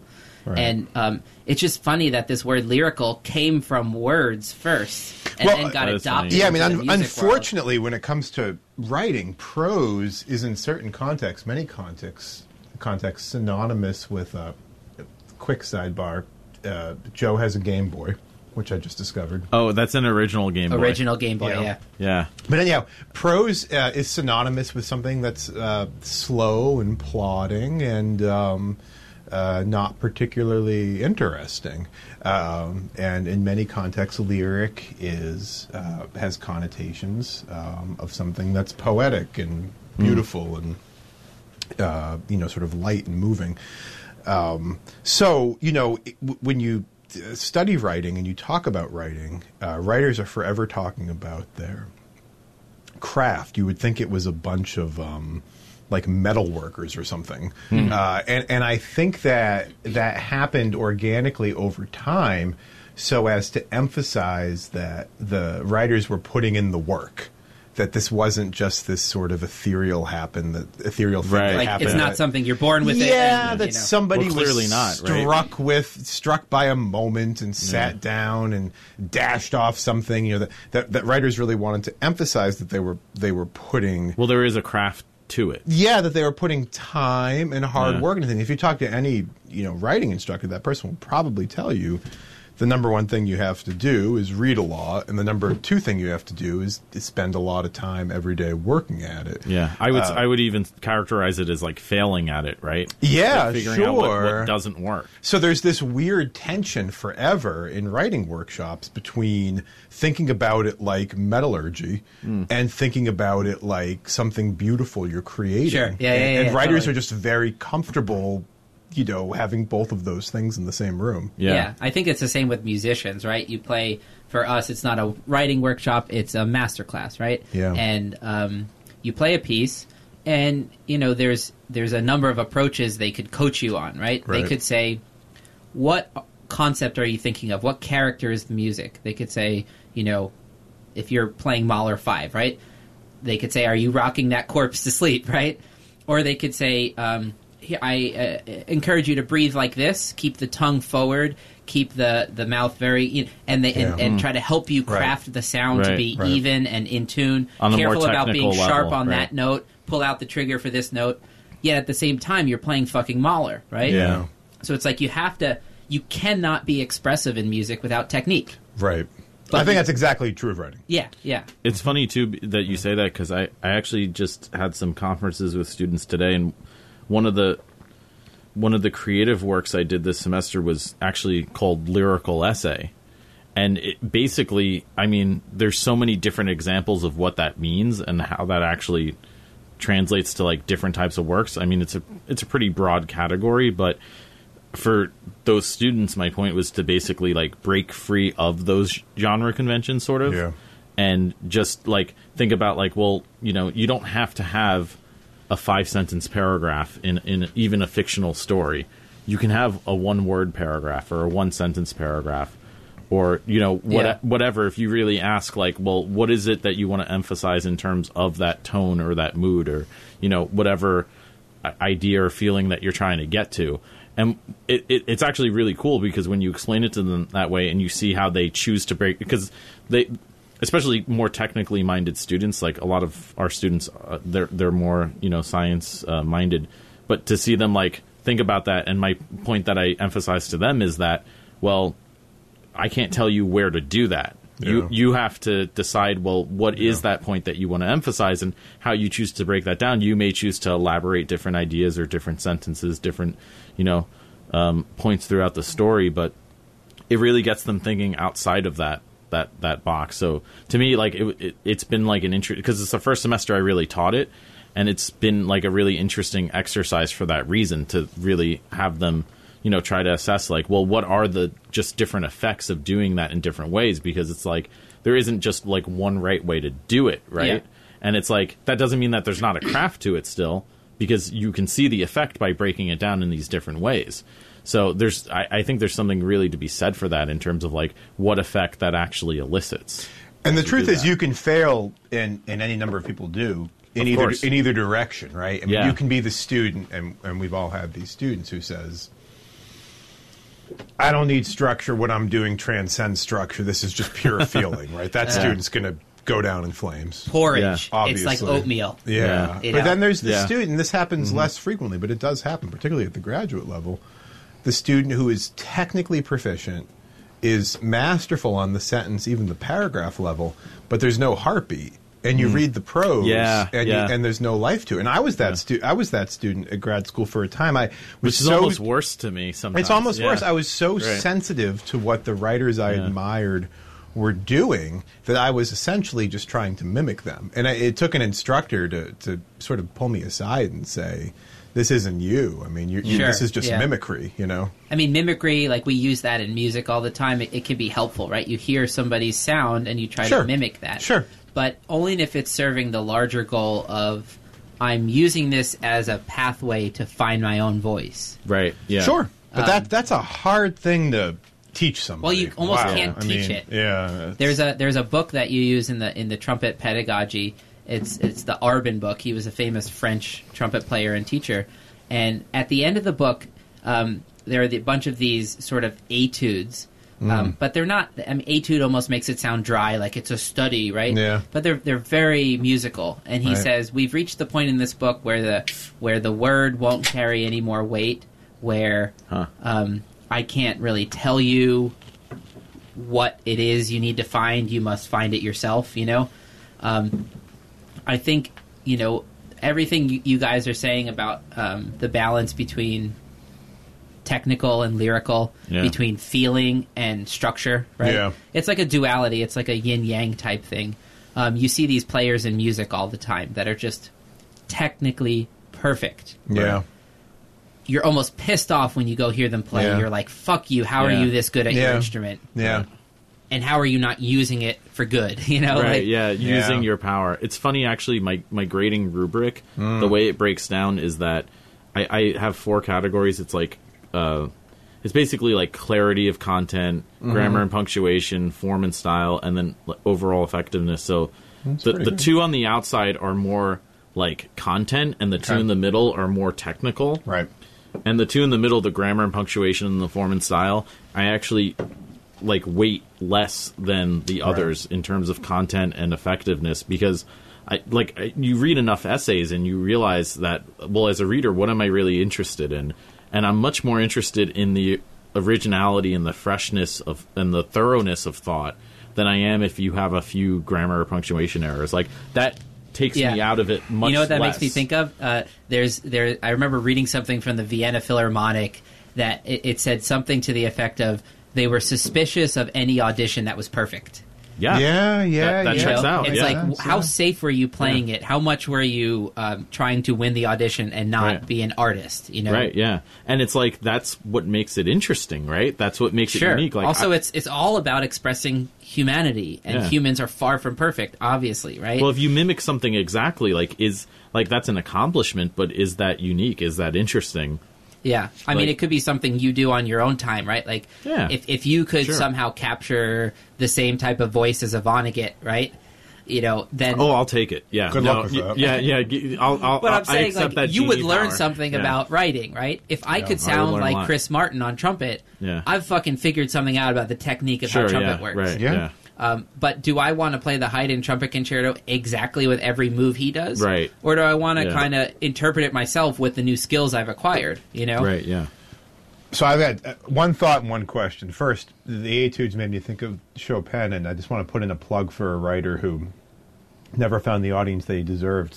Stuart Dybek wrote an amazing story called Chopin in Winter, where the protagonist of the story is hanging out with his old Polish grandfather, and his grandfather's teaching him about Chopin based on playing him or making him listen to various pieces of music. And Stuart Dybek's first two collections of stories, Coast to Chicago, is probably actually the one that I would recommend. Really excellent stuff. Never really totally found an audience, but great writer. Sometimes those are the best, right? Yeah, of course. A writer's writer, as they say. Yeah. And then a question, someone who's often described as, being really mathematical, somebody like Bach, say, when you listen to his, let's say, Goldberg Variations or Well-Tempered Clavier, do those sound to you like exercises, or do those sound to you like emotional experiences you can engage with? Both. Okay. So I would say Bach in the scheme of music, right? Like, as people were discovering chromaticism and that you could be in all these different keys and change keys and imagine just playing in every key at once. It's just insanity, right? Yeah. Bach found this sort of amazing middle ground of I'm going places. Like, I would say the middle ground is just structure and expressivity. Like, for a musician to be totally expressive, like just 100% expressive, would just be like going on stage and screaming, Right. Just like, and you have no bow technique if you're a violinist. You have no embouchure if you're a trumpet player. So, so there's always that balance. And I think when I listen to Bach, I guess I could answer your question by saying when I was younger, Bach sounded more like an etude, more like a dry study. Very much like a meal that gets your nutrition in but doesn't make you... Green vegetables. Yeah. Right. They get the job done. Sort of like unseasoned green vegetables, right? Don't put them in a grilled cheese. You won't be happy. Whereas... what I've been focusing my time on lately is Baroque music and studying Baroque trumpet, which by definition means I'm playing mostly Bach, and I'm studying like he has those horn concertos and stuff, right? Well, I mean, his B minor Mass is probably my favorite piece of music right now. The trumpet parts in that are close to impossible, but they're just amazing. I should rephrase that. The first trumpet part is close to impossible. The other two are very reasonable, hard but reasonable. When you listen to his cantatas, though, and this is what I've been doing, is reading up on, what was life like in Leipzig in, 1730. Yeah. What's the context? What's when the they culture? use the word God? What does that mean to somebody who lost 4 of their 6 children? Yeah. What does that mean to somebody who doesn't Don't worry, know? he had 30 more or whatever. Yeah. Well, that's what they thought, Like, well, that was part of a the big vibe. part of it. Yeah. It's like, of course you keep having kids. Oh, look, the wife died. I get remarried in 6 months. That was just like how things rolled, I guess. Thank God I'm going to die and go play bocce with Jesus in heaven. Well, so that's the thing. I'm sorry, it's like cricket. I try to think like, what is someone like Bach's like idea of God, right? Yeah. And so like these cantatas he wrote, of course, sometimes they had a bigger time scale, but it's like every Sunday at church was a new Bach cantata, and it's like that's like a new Netflix episode every week. That's tough to do, and you don't have like the summer to like. I mean, of course, like I said, you can borrow things, you can whatever, but there was this sense of like it's all or nothing, and for the people that are coming to church, it's not like so I was reading the one about the last prophet of. Waiakanda. From their short story collection. I think that was my favorite one too. Oh, okay. I really enjoyed that one. Yeah, like so, just I'm always fascinated by the topic of religion, and I think Bach was part of my. I was just a very aggressively active atheist, I think, in my lower 20s. Yeah, you were and a real then dick. AKA Dick. Yeah. It was so annoying. Yeah. Like, even with the skeptic thing, right? Like, if somebody was oh, the weirdest thing happened to me, I was like, it wasn't weird, very explainable. So you're saying that you don't believe in ghosts. It's like, wait, what? Yeah. But, like, listening to Bach and just, like, kind of trying to, like, imagine being a person in like Leipzig and it's like how much knowledge do we know? I mean, I know there's so much mystery in the universe, but we know about the Big Bang, right? We know that we have satellites, we have cell phones, there's just so much to know. Well, we have these concepts that like we also extrapolate, like they're tied into these like real life things that we have, like satellites, for example. It's like, oh, the same people who claim the Big Bang also build satellites. Sure. Well, we know satellites work, so and like Einstein's equations are what make GPS work, right? The slightly that's just fake news, the distance from Earth's center of gravity, right, is a calculable thing that actually changes. Do you know the calculation? Clock. Could you tell me the calculation? I can tell you roughly. So yeah, okay, go. Let's say a satellite's traveling at like 20,000 miles per hour around the Earth in orbit. You're assuming that the world is round, but go on. That speed is slowing down the clocks on board the satellite. But it's also farther from Earth's center of gravity, so that's actually speeding up the time slightly. Are they analog clocks or digital clocks? It doesn't quite balance, but if you don't plug in the equation for Einstein to like alter how the time changes, you're off by 10 miles within 1 day on GPS systems. It's that much? Yeah. Really? Wow. So it's like, science has been robust enough to give most of us a sense of like, I don't have to think about God, right? So I just think at the time in Leipzig, I got an app for that. You kind of had to think about God and what the fuck that meant for you personally. Well, you might as well. You don't have GPS. What else are you going to do? There's no Netflix. It's fucking Leipzig and 17 Leipzig. Whatever. How do I get to church? Go forward and make a left, and then you're at church. Oh, good thing I prayed to God and you told me. Like, that worked out. So I would say when I listen to Bach, I get a sense of a personal God. Sure. Yeah, sure. Right. No, I think you're right. I think I agree with you. I know there are people who've said that don't really think of him as a believer, think of the whole thing as sort of mercenary, and he was doing what he had to do to support his 10,000 kids and so forth. Right. As would I. Yeah, no, I get a real awe for a higher power in his work. Yeah, and in a complex version of that. Yeah, not like a daddy in the sky who grants you like a really delicious breakfast in the morning. But isn't that so much deeper though? We talked about that in the last episode, how like. Yeah, the concept of God, like, that's very different between even devout believers, right? Because you can meet one person who says, like, oh, yeah, God, like, and then it's like, well, what does that actually mean? That's something I've learned, is to always ask people, what do you mean when you say the word God? He's in the sky, and, like, we're going to die and, like, go, like, play tennis with Billy Joel and Jesus. And can't let that go, man. It's going to be great. Yeah. Can't let it go. Can't let the Billy Joel Well, it's been established. Billy Joel, if you're listening... Please sign up for $100 episode. Billy Joel, give us $100. Yeah. Come on. The great book reviewer, or a bottle of vodka at least. Book reviewer for the New Yorker, James Wood, wrote a really interesting essay a few years back where he talked about how when he was growing up in England, he played the drums and how meaningful the drums were for him and how he revered Keith Moon. And it's really an essay about Keith Moon. But he talks about... And when he talks about Keith Moon, he says that the really sort of revolutionary thing he did was that he would sort of play in these moments where nobody had been playing drums before, and so he would sort of fill in these spaces where you were supposed to pause, and he would just roll right through them, and that kind of changed the way that people thought about listening to rock and roll in the 60s.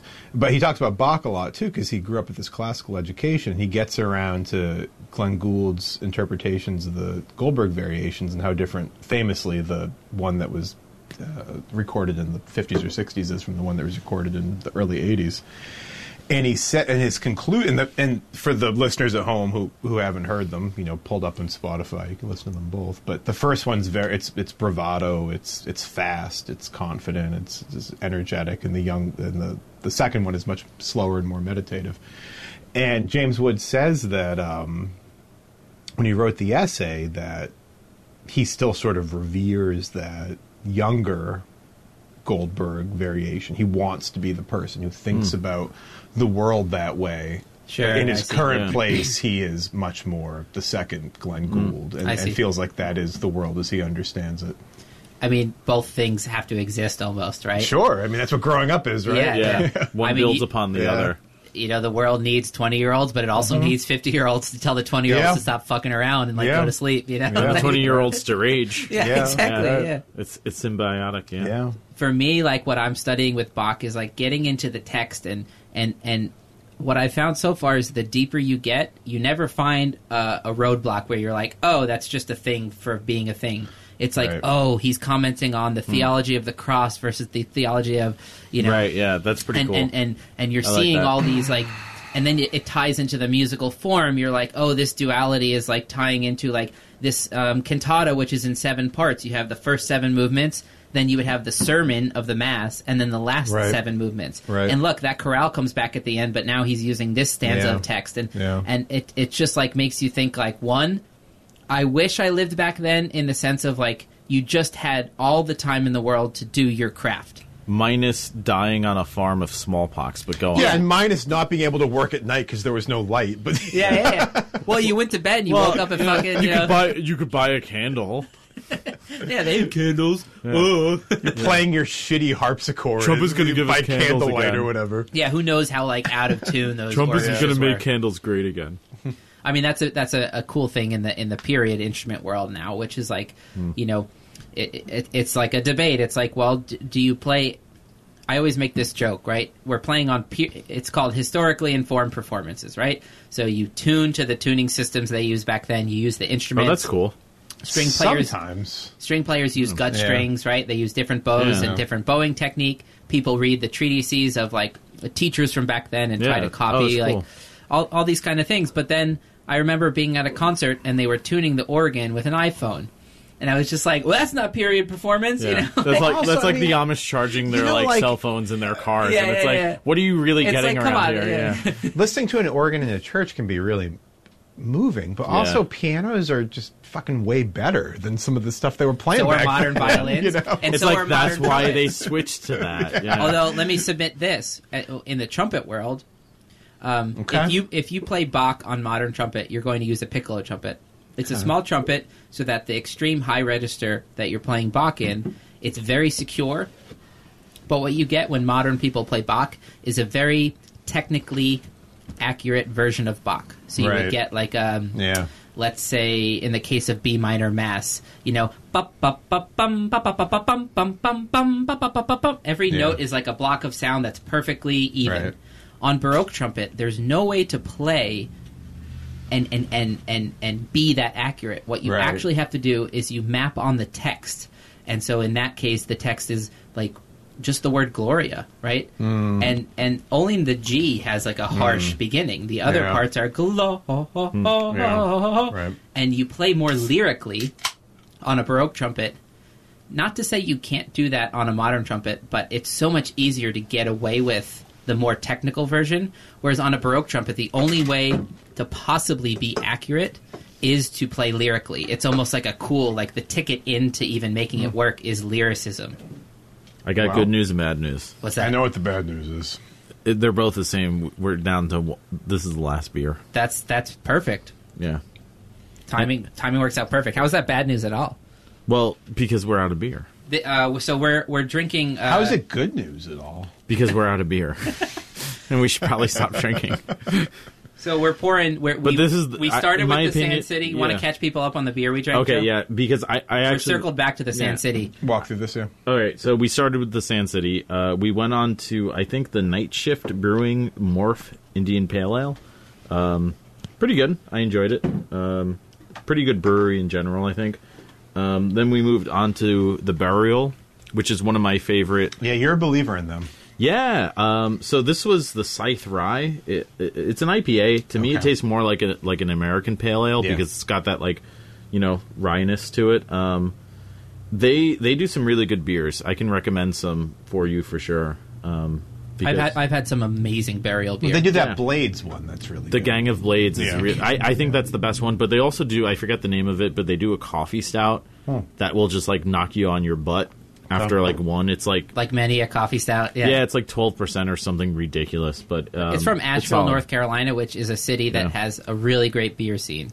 Yeah, I really want to go there and Airbnb for a there, few nights and hit a different brewery every day. Yeah, and then we had the other ones. We had Bury Your Money. Bury Your Money, yeah. And then this one I had actually never heard of, Joe. Where did you get this? This was yours. This is the visitor's contribution. Oh. That's McKellar. So, interesting thing about McKellar. So, they're out of San Diego, but Evil Twin in Brooklyn, the other twin is McKellar. Wait, is he the evil one? That's not for me to say. Oh, man. But what do you suspect? But there are two. One is Evil Twin. Right. There was a falling out, famously. Oh, and the really? other is McKellar. Like a real falling out or like a... Oh. It's, again, not was it for me to I want to say use this malt for whether the beer. it Fuck was you. staged for or the you sake banged of my the- wife. Or if craft it's like beer you banged world. my wife. But McKellar, even though Who knows? even though they're in San Diego, I have not yet been, but in the beneath Citi Field where the Mets play, there is this huge new brewery. Wait, really? Yes. Interesting. And it's McKellar.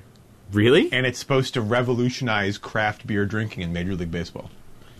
I mean, I've been to a few parks, and the craft brewing at them is not on point. So. I am planning on making a pilgrimage to Citi Field and checking this out for myself. But yes. Let me know. Okay.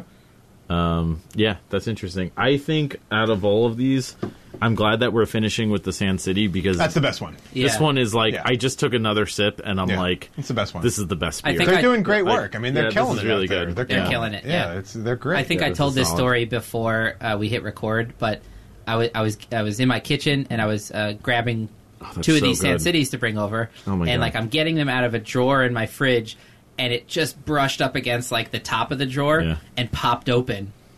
And I thought to myself, all right, I'm kind of late. Beer spraying everywhere. Beer spraying everywhere. I'm I'm kind of late getting to Joe's place. But at the same time, amazing beer is spraying everywhere. What do I do? You made the right call. So I started shotgunning beer as if I was in high school, where you you reverted to your primal instincts the side of the beer. And you were correct. We're lucky to have them. They're doing great stuff. Yeah, I'm sold. There's something similar to writing, similar to music. I guess something we kept coming back to in this episode was my experience with music seems to sync up really well with the kinds of balancing acts that you talk about in writing. And I think the commonality is not in the craft itself necessarily, but in the fact that it's humans doing the craft, Right. Because I feel the same thing when I taste an amazing beer. One of the reasons that the Trillium DDH Fort Point is just tagged in my memory as my favorite beer. It's a great one, yeah. I remember I was sitting in my room, me and my girlfriend were watching Netflix, and I brought up a can of this Fort Point. I had gone on a beer trip up through New England. Yeah, as have I. And so it was very fresh. We opened it, I poured it, and, we were very present moment, just finished our work for the night, watching Netflix, the deal, instead of a short story reading. And I took a sip of this beer, and it was like this, almost like listening to Bach spiritual moment, right? Right. And I don't think that it's I think the commonality is that it's something interacting with the human brain. It's not, music and writing and then everything else is something different. I think if you talk to really accomplished cooks, if you talk to accomplished beer brewers, musicians, writers, artists, painters, sculptors, yeah, right. What you see is they all have used the same or similar language to talk about the craft, to talk about, if anything, what they learned about themselves through learning the craft, you know? And all the people I love hanging out with are people that have gone down the rabbit hole in something. It doesn't even matter what the thing is. Yeah. Well, I mean, two thoughts. One is that I think it's, as crazy as the comp seems, I think it's unsurprising that word craft shows up again in craft beer, because there is, again, the connotations of putting in the work. You know, I mean, the idea being that this beer is better because people have put in the work. You know? And then the second thing being, what I tell my students is it's all about process.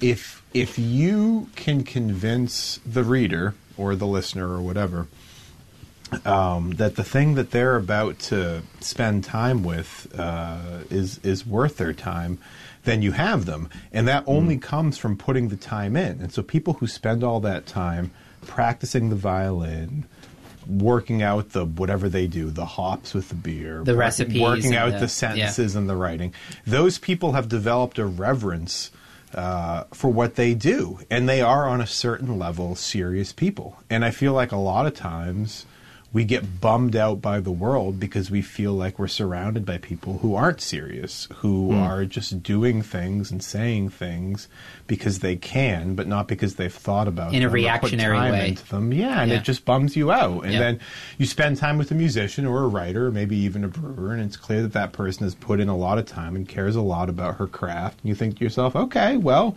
you're a serious person. You are worth my time. Yeah. It's like a level of trust, too, I feel like, because my favorite writers, I always feel like, as I start reading them, pretty much off the bat, there's, even if, like you said, you know, I'm not entirely convinced right away, but there's like sentence level stuff going on where I'm like, okay, it's this like trust where I'm like, I'm convinced that you're good at what you do. That's right. And like, you're going to take me somewhere that I haven't been to, or that trust. I'm going to get somewhere where like it's worthwhile for me, because I know that, like you're saying, you've put in the time, and I think that's true of most artistry in general, right? I remember a trumpet teacher at a masterclass once said, "You have to put the audience in a dream state," and nice. It was the trumpet player played something, and then I was just watching, which I learned so much more from watching a masterclass than playing in one, because like when you're playing in one, you're all caught up in your own like ego bullshit. When you're watching, you just get to absorb it all. And so the guy was playing, and then he sort of just, in trumpet, unfortunately, one of the things is you have to empty out the water that accumulates in your instrument. I've seen you do that like so many times where you're just like, and on the Baroque trumpets, it's even more disturbing. You have to like turn it upside down and whatever. So he just, I guess he did it in a way that was, he broke character, you know? And she was like, don't, you know, you had us. Like, you were playing so beautifully, and then you were just like... And she was like, and then I remembered I'm in a recital hall at a university watching a trumpet player, you know? But for a moment, I was like in this moment of the music, and you could have kept us, but you lost us, you know? Right, It's like, I was telling him about the Fort Point beer, where it honestly reminded me of a musical chord, the way it hit my tongue. It had a front that was so edgy that if it kept going in that direction, I would have spit it out of my mouth. Right. But then all of a sudden it transitioned into this middle of just juicy sweetness. And then at the end it just had the tickle of like champagne, you know, like that kind of carbonation. And guess how they figured that out? Trial and error. Because they probably made a lot of beer that they did spit out. You know? Well, and, you know, Trillium is sort of Bach-like in that. I may be the first person to make that. I don't think that sentence may be a soundbite. That sentence may have not been uttered in history. Bach-like in that you drink their stuff and it is clean, it is on point, it gets you from A to B. I mean, there is no messiness, there is no bullshit. I mean, it is all like, and you can always get it. That's what I love about it. It's on point. If you go there, you can get it. You don't have to wait online for like 3 hours to get Trillium, you know? So they've managed to scale up when their... When is this happening? Oh, well, so my girlfriend's going to be up at Tanglewood in Lenox, Massachusetts all summer. Great. So, and she has a house up there now. Is she going to be there for the summer? Yeah, 2 months. She's going to see the BSO? Yeah, she'll be playing with them and stuff like that. Whoa, wow. Yeah. It's like a program with the BSO. Oh, that's amazing. So, great. And she got what does she play? Violin. Oh, wow. So I'm a big Andres Nelson's fan. So. Oh, cool. Yeah. He's cool. He reminds me of he almost looks like he's like a creature from the Shire or something. Yeah, but you listen. The way he we'll link it in the description. The way he talks about music is the way. The Shire? Sure. The way he talks about music is the way I want the conductor of my symphony talking about music. Sure, yeah. It's just so felt. It's so energetic. It's so sincere. And the way he conducts. So in terms of conducting, right? You can have the same conversation we've had about technique versus lyricism, about structure versus expressivity, right? All this stuff. For a conductor, you see that there's a whole spectrum of people that are just very structured to expressive, right? And the job of a conductor is a lot of things. One of them is to show the beat. That's what most people think of a conductor. But when people wonder and they ask musicians, what are you looking at when you look at the conductor? My answer is always mostly their eyes. Oh, that's interesting. You get the emotional information from their eyes, right? Huh. The other data from the way their hands are moving are kind of going in the side of my eyes. They're I'm seeing it, but mostly I'm looking at how. And when I say their eyes by eye contact, of course it means their eyebrows and their facial wrinkles and how they're. But the way a conductor looks at you tells you everything about the sound you have to make. Mahler 5 opening, right? That famous trumpet. Da-ga-da-dum, yeah. Da-ga-da-dum. The way conductors come out for that piece, they'll come out, they'll bow, right? And then they almost always put their head down. Right. And then they look up like this. Yeah. Because they had to put their head down and then find for those the Mahler of you energy. who can't see, he just zoned the fuck in. He really did. Hard. And as a trumpet player, that could obviously freak you the fuck out if Andres Nelson stares at you like that, right? Yeah. And he does it in a way, for him, his body language is very, I just kicked beer over. He did, yeah. yeah. But that's how emphatic his body language is. He's way in on Andres Nelson right now. It's like this, right? He's in a football stance. Yeah.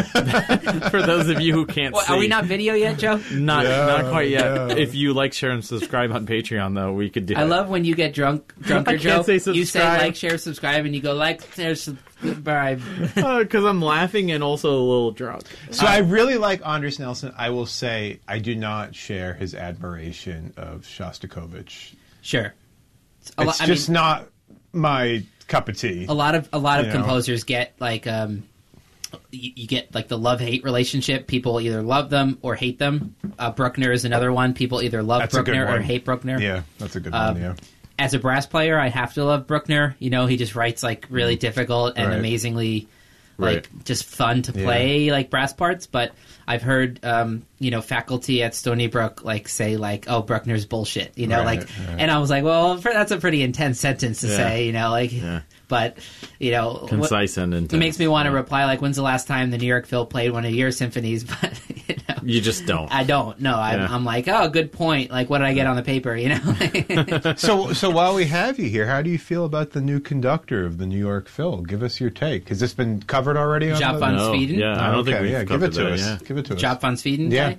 So I actually first saw his conducting up at Tanglewood.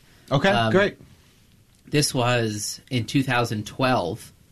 I had. That's when he was doing Houston or something. Is that right? He was still in Houston. Yeah. And he was actually conducting the TMC orchestra. So Tanglewood Music Center is the students who come there, and they sort of sub in and out of the BSO occasionally. Boston Symphony members will come and play with them. So he was conducting a few BSO concerts, and he conducted Tchaikovsky's Fourth Symphony up there. I actually still have the video somewhere in my Gmail somewhere. Okay. I took a video of him conducting Tchaikovsky's Fourth Symphony opening. He's extremely intense. Okay. Obviously, you guys listening at home can't see the gestures, but his the way his arms move are and this is what I love about music. Every time I try to describe it, I can't quite find the words, Sure. But so the opening of the Tchaikovsky Symphony is, dun da da da dun dun dun. His arms are moving dun dun dun dun dun, and this guy, yeah, the way he gives an upbeat making scary faces is Yeah. so I'm scared. like the upbeat is so intense, and it says everything about how the downbeat should be. Right. And how great cocaine is. I don't think he's a coke guy. I don't think he's a coke guy either. Something tells me he's not a coke straight guy. edge. So he channels his coke rage through conducting. I saw him eating ice cream once with his wife. He was very lovely. Close enough. I'll take it. But I think when But I can't tell. Are you a fan or not? I am a fan. Okay, I mean, I don't know him personally. I know he got into. You saw him eating ice cream with his wife. Yeah, I'm a fan of ice cream. Pretty intimate. as you know. Yeah, no, that's indeed. I think he got into some trouble when he was in Houston with like being so intense that he would like, basically, call out a specific player and then ask them to leave on the dress rehearsal, things like that. Wow. When they first said he was coming to New York, my first thought was like, good, because a lot of times, the New York Phil gets called out for being too emotionless, too technical, too dry, let's say. And I thought that's going to sort of change that dynamic a little bit. I saw him do Mahler 1 with New York Phil a couple years ago. This was before he was officially the music director. And I thought he made the orchestra sound better. He has an intensity while standing on the podium that makes everybody a combination of scared and inspired, I have heard, and I don't know anything about anything, but I have heard that Mahler 1 performance was his unofficial audition.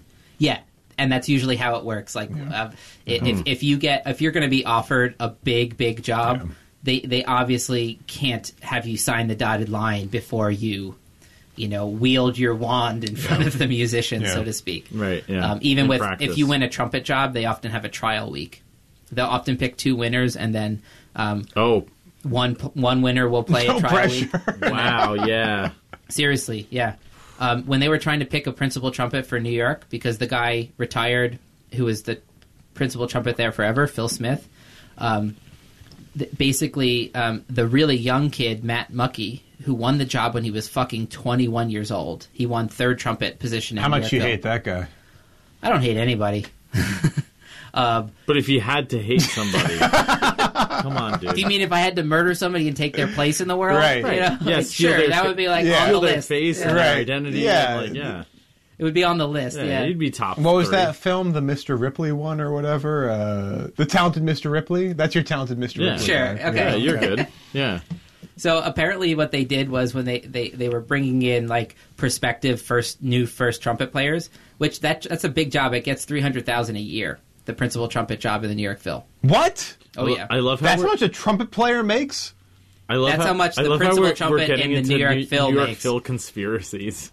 It's not a conspiracy, it's just the salary. That's Just exactly another what a good week. conspiracy theorist would say. Well, I am so impressed by the salary of the principal. Do you know what the highest paid orchestral musician in the United States is? I obviously have no idea. $1,001,000, the concertmaster of Cleveland Orchestra. Wait, he literally makes $1 million. I don't know if it's still the case, but I know that he had in his contract that he had to be the highest paid But orchestral musician. Oh, and somebody else was making $1 million. Yeah. But hold Not on, into the mic though. Nevertheless, that orchestra has to play in Miami in the winter because they can't sustain themselves in Cleveland. I mean, how can they pay that guy?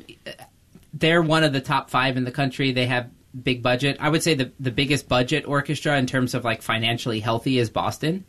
I remember going to a seminar at Tanglewood where they were talking about why the BSO budget is so healthy, and one of the reasons is they own their concert hall, so they don't have to rent it out. Which is a beautiful space if you haven't been to it. Oh, beautiful space, yeah. Yeah. Another reason is like the whole Tanglewood aspect. That's a cash cow. It has to be. It's a cash cow, but it's also like it makes the job, when you win a job in BSO, like, of course you have to play all summer, but most orchestras have some kind of summer thing. And Nelson spends a third of the year in Leipzig. Yeah. I what I love about, just to bring it full circle, what I love about like listening to different orchestras and different conductors is you could play different recordings as long as there's some brass going on. I could probably guess which orchestra you're playing. Well, that's really cool. That's really cool. String players could do the same. They could say, that sounds like the Cleveland strings. That sounds like New York Phil strings. Right. there's a subtlety to any craft, and I'm sure with writing, like, you know, there's aspects that you can't even quite put words to, but you can say that sounds like a Vonnegut sentence. Well, you could put words to it, but it's all solitary. I mean, that's what's so interesting about these orchestras and symphonies is that they have a communal sound, right? So, I mean, you're saying the BSO has a different sound from the New York Phil, has a different sound from Cleveland, has a different sound from Chicago, has a different sound from L.A. and their hotshot guy. Yeah. Like, all those has a different sound from, you know, Gewandhaus or whatever, from Vienna. I mean, that all these different orchestras and symphonies have different sounds, even though there are like 80 people in them. And even though like, they're playing the same music. I mean, that's crazy. Yeah. And then those orchestras their sounds will evolve if a new conductor rolls in. And, of course. And especially if that conductor's not a passive conductor, but they're very active. Right. They demand certain sounds, right? Yeah, depending on the vibe that, you know, they want to go for. Exactly. That's who they'll recruit. Exactly. And I think it's good for the BSO that Nelson's spending that time in Leipzig, but I mean, obviously, you know, that's crazy. I mean, the guy's like basically doing 2 symphonies now. Yeah, I mean those really big conductors, like they're just all over the place, you know. Like I can't quite imagine. Like I remember hearing a pretty big conductor say once, like, it's really hard to be a conductor. You have to know everything. Of course you do. It's like, yeah, it's crazy. You know, because like to interpret a big scale like a Mahler, it's like every aspect that you start to study about the score will lead you down a rabbit hole of like weeks of studying, you know? Right. But then you also have to know when to like put a roadblock there and go back and be I have rehearsal tomorrow. Do your other stuff. Well, there's that amazing Simpsons episode where Homer's watching the symphony and his line is something to the effect of, "Could that bassoon have come in any later?" You know? You know, but I mean, Touché, it's like, Homer. You know, you're listening to 80 people or whatever, Yeah. and it's like, how are you listening to that? It's crazy. And so there are conductors over the years that are especially famous for having amazing ears. Of course. You know, so one of them is Gunther Schuller. And I was at Tanglewood watching a rehearsal. He was conducting, I think... It may have been one of his pieces, but I forget. But his ear is insane. Like, it was a very thick contemporary piece, very atonal, and he just stopped and he was just like, you know, like third trumpet, like, why'd you play an F natural? Yeah, you know? yeah. And it's That's like, how wild. the fuck did you hear wild. that? You Yeah, know? that's crazy. Those kinds of things. I do think if I were in the Marvel universe and I had a superpower, it would be the ability to identify good sentences. I think that's my superpower. I think I could pull out a sentence and be like, this is why this sentence is good, this is why this sentence is not good. But for yourself or to be able to express that to others? In the world. Yeah. Like Now, so if someone's robbing a Right. bank and you pop into the wall, you bust through, and you're like... Kool-Aid Man style. That's right, but you read one sentence at a time. When you're conducting a symphony, you're listening to, you know, ostensibly 80 sentences at once. Sure. You know, it's crazy. Or, you know, yeah, I mean, so when it comes to certain types of music, you have like homophony, which is like, you know, one melodic line with like a structured harmony. But then you have polyphony, which is like Bach, right? Yeah. You have 4, maybe 5 independently moving lines. I know. And in this sense, they have this really beautiful definition of harmony. In music, we generally have melody, which is the tune you sing, and harmony, which is the accompaniment. But when you listen to Bach, you get the truest sense of harmony, which is that harmony is frozen counterpoint. Harmony is frozen melodies.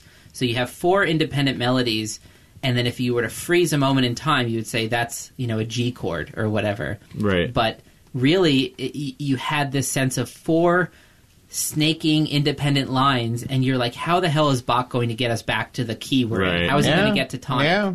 And yet, there we are, right, with the timpani, bung, and we get to the D major chord at the end of, you know, B minor Mass, and you just think that's God, you know? Like something deep like that. It ain't Netflix.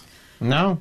Joseph. I have to say, you know, I mean, it's not classical, but you listen to symphonic pop, you listen to something like the Beach Boys, they're trying to do the same thing on a simpler level. Sure. And That's it's, a you know, really it's interesting moving, example, you know? yeah. I mean, you listen to Well, someone, that's why it's catchy. That's right? why it works. But Yeah, it's the same for sure. it's the same thing that he was talking about. It's that you've got like 4 different things going on, you're trying to layer them over each other, make them all come back to the same ending point. Right. Yeah.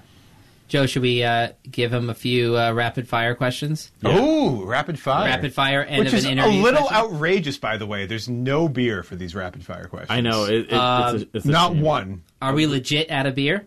I could check, but I'm pretty sure we. I All right, the give me the fee. rapid fire questions. We'll just we'll do it. Give them We'll just do it. All right, let's go. Rapid So fire. a Let's few go. of these I've picked up on from listening to other podcasts, like whatever. Everything really? everybody does is stolen from somewhere. Yeah, Okay. Simpsons did it. Yeah. But here's one of the favorite ones I've always heard, which is, can you think of the time you've laughed hardest in your life? 3 seconds, go. Slapshot. Okay, that was an answer. Fuck, I don't have any questions. Feel free to elaborate. Slapshot is a Paul Newman film from the late 70s about ice hockey that could not, for a million reasons, be made today. I see. Interesting.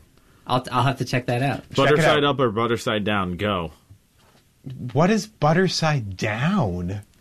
That wasn't the question. What is what? Wait, I'm sorry. Did we say our rapid fire What is questions butter can have a side? follow up? What is butter side down? You eat the toast with the buttered side. People do that? Psychos, yeah.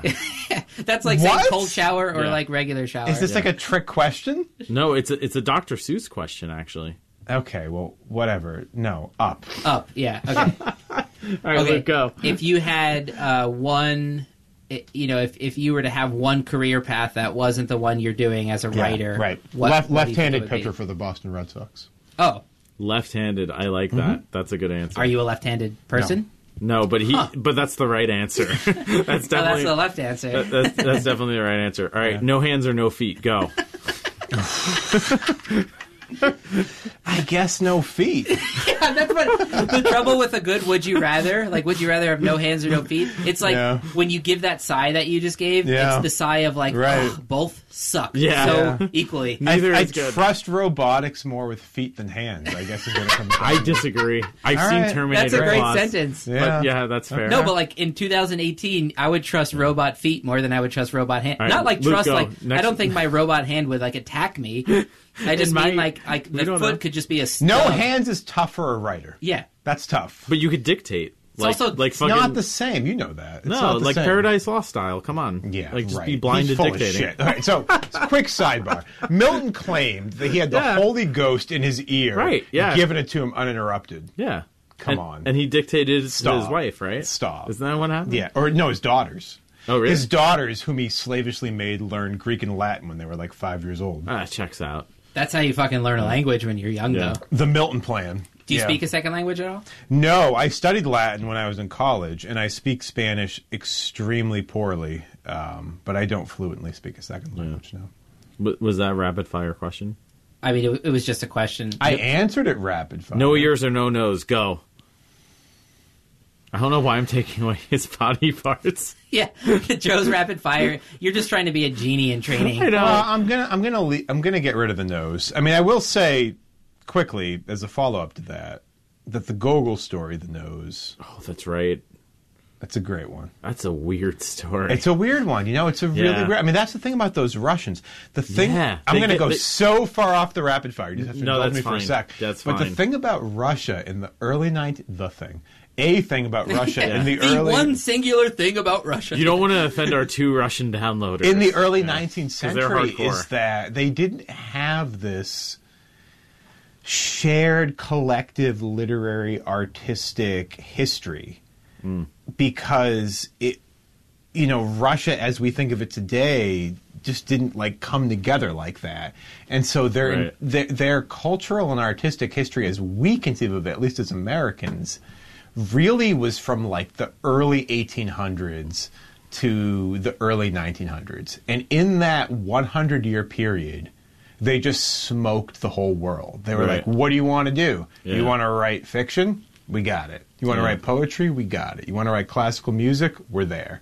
You want to do avant-garde art? We're on it. Like, you want to do ballet? We're right there, too. Like, for 100 years, they Yeah. just killed it, despite not really having a robust tradition.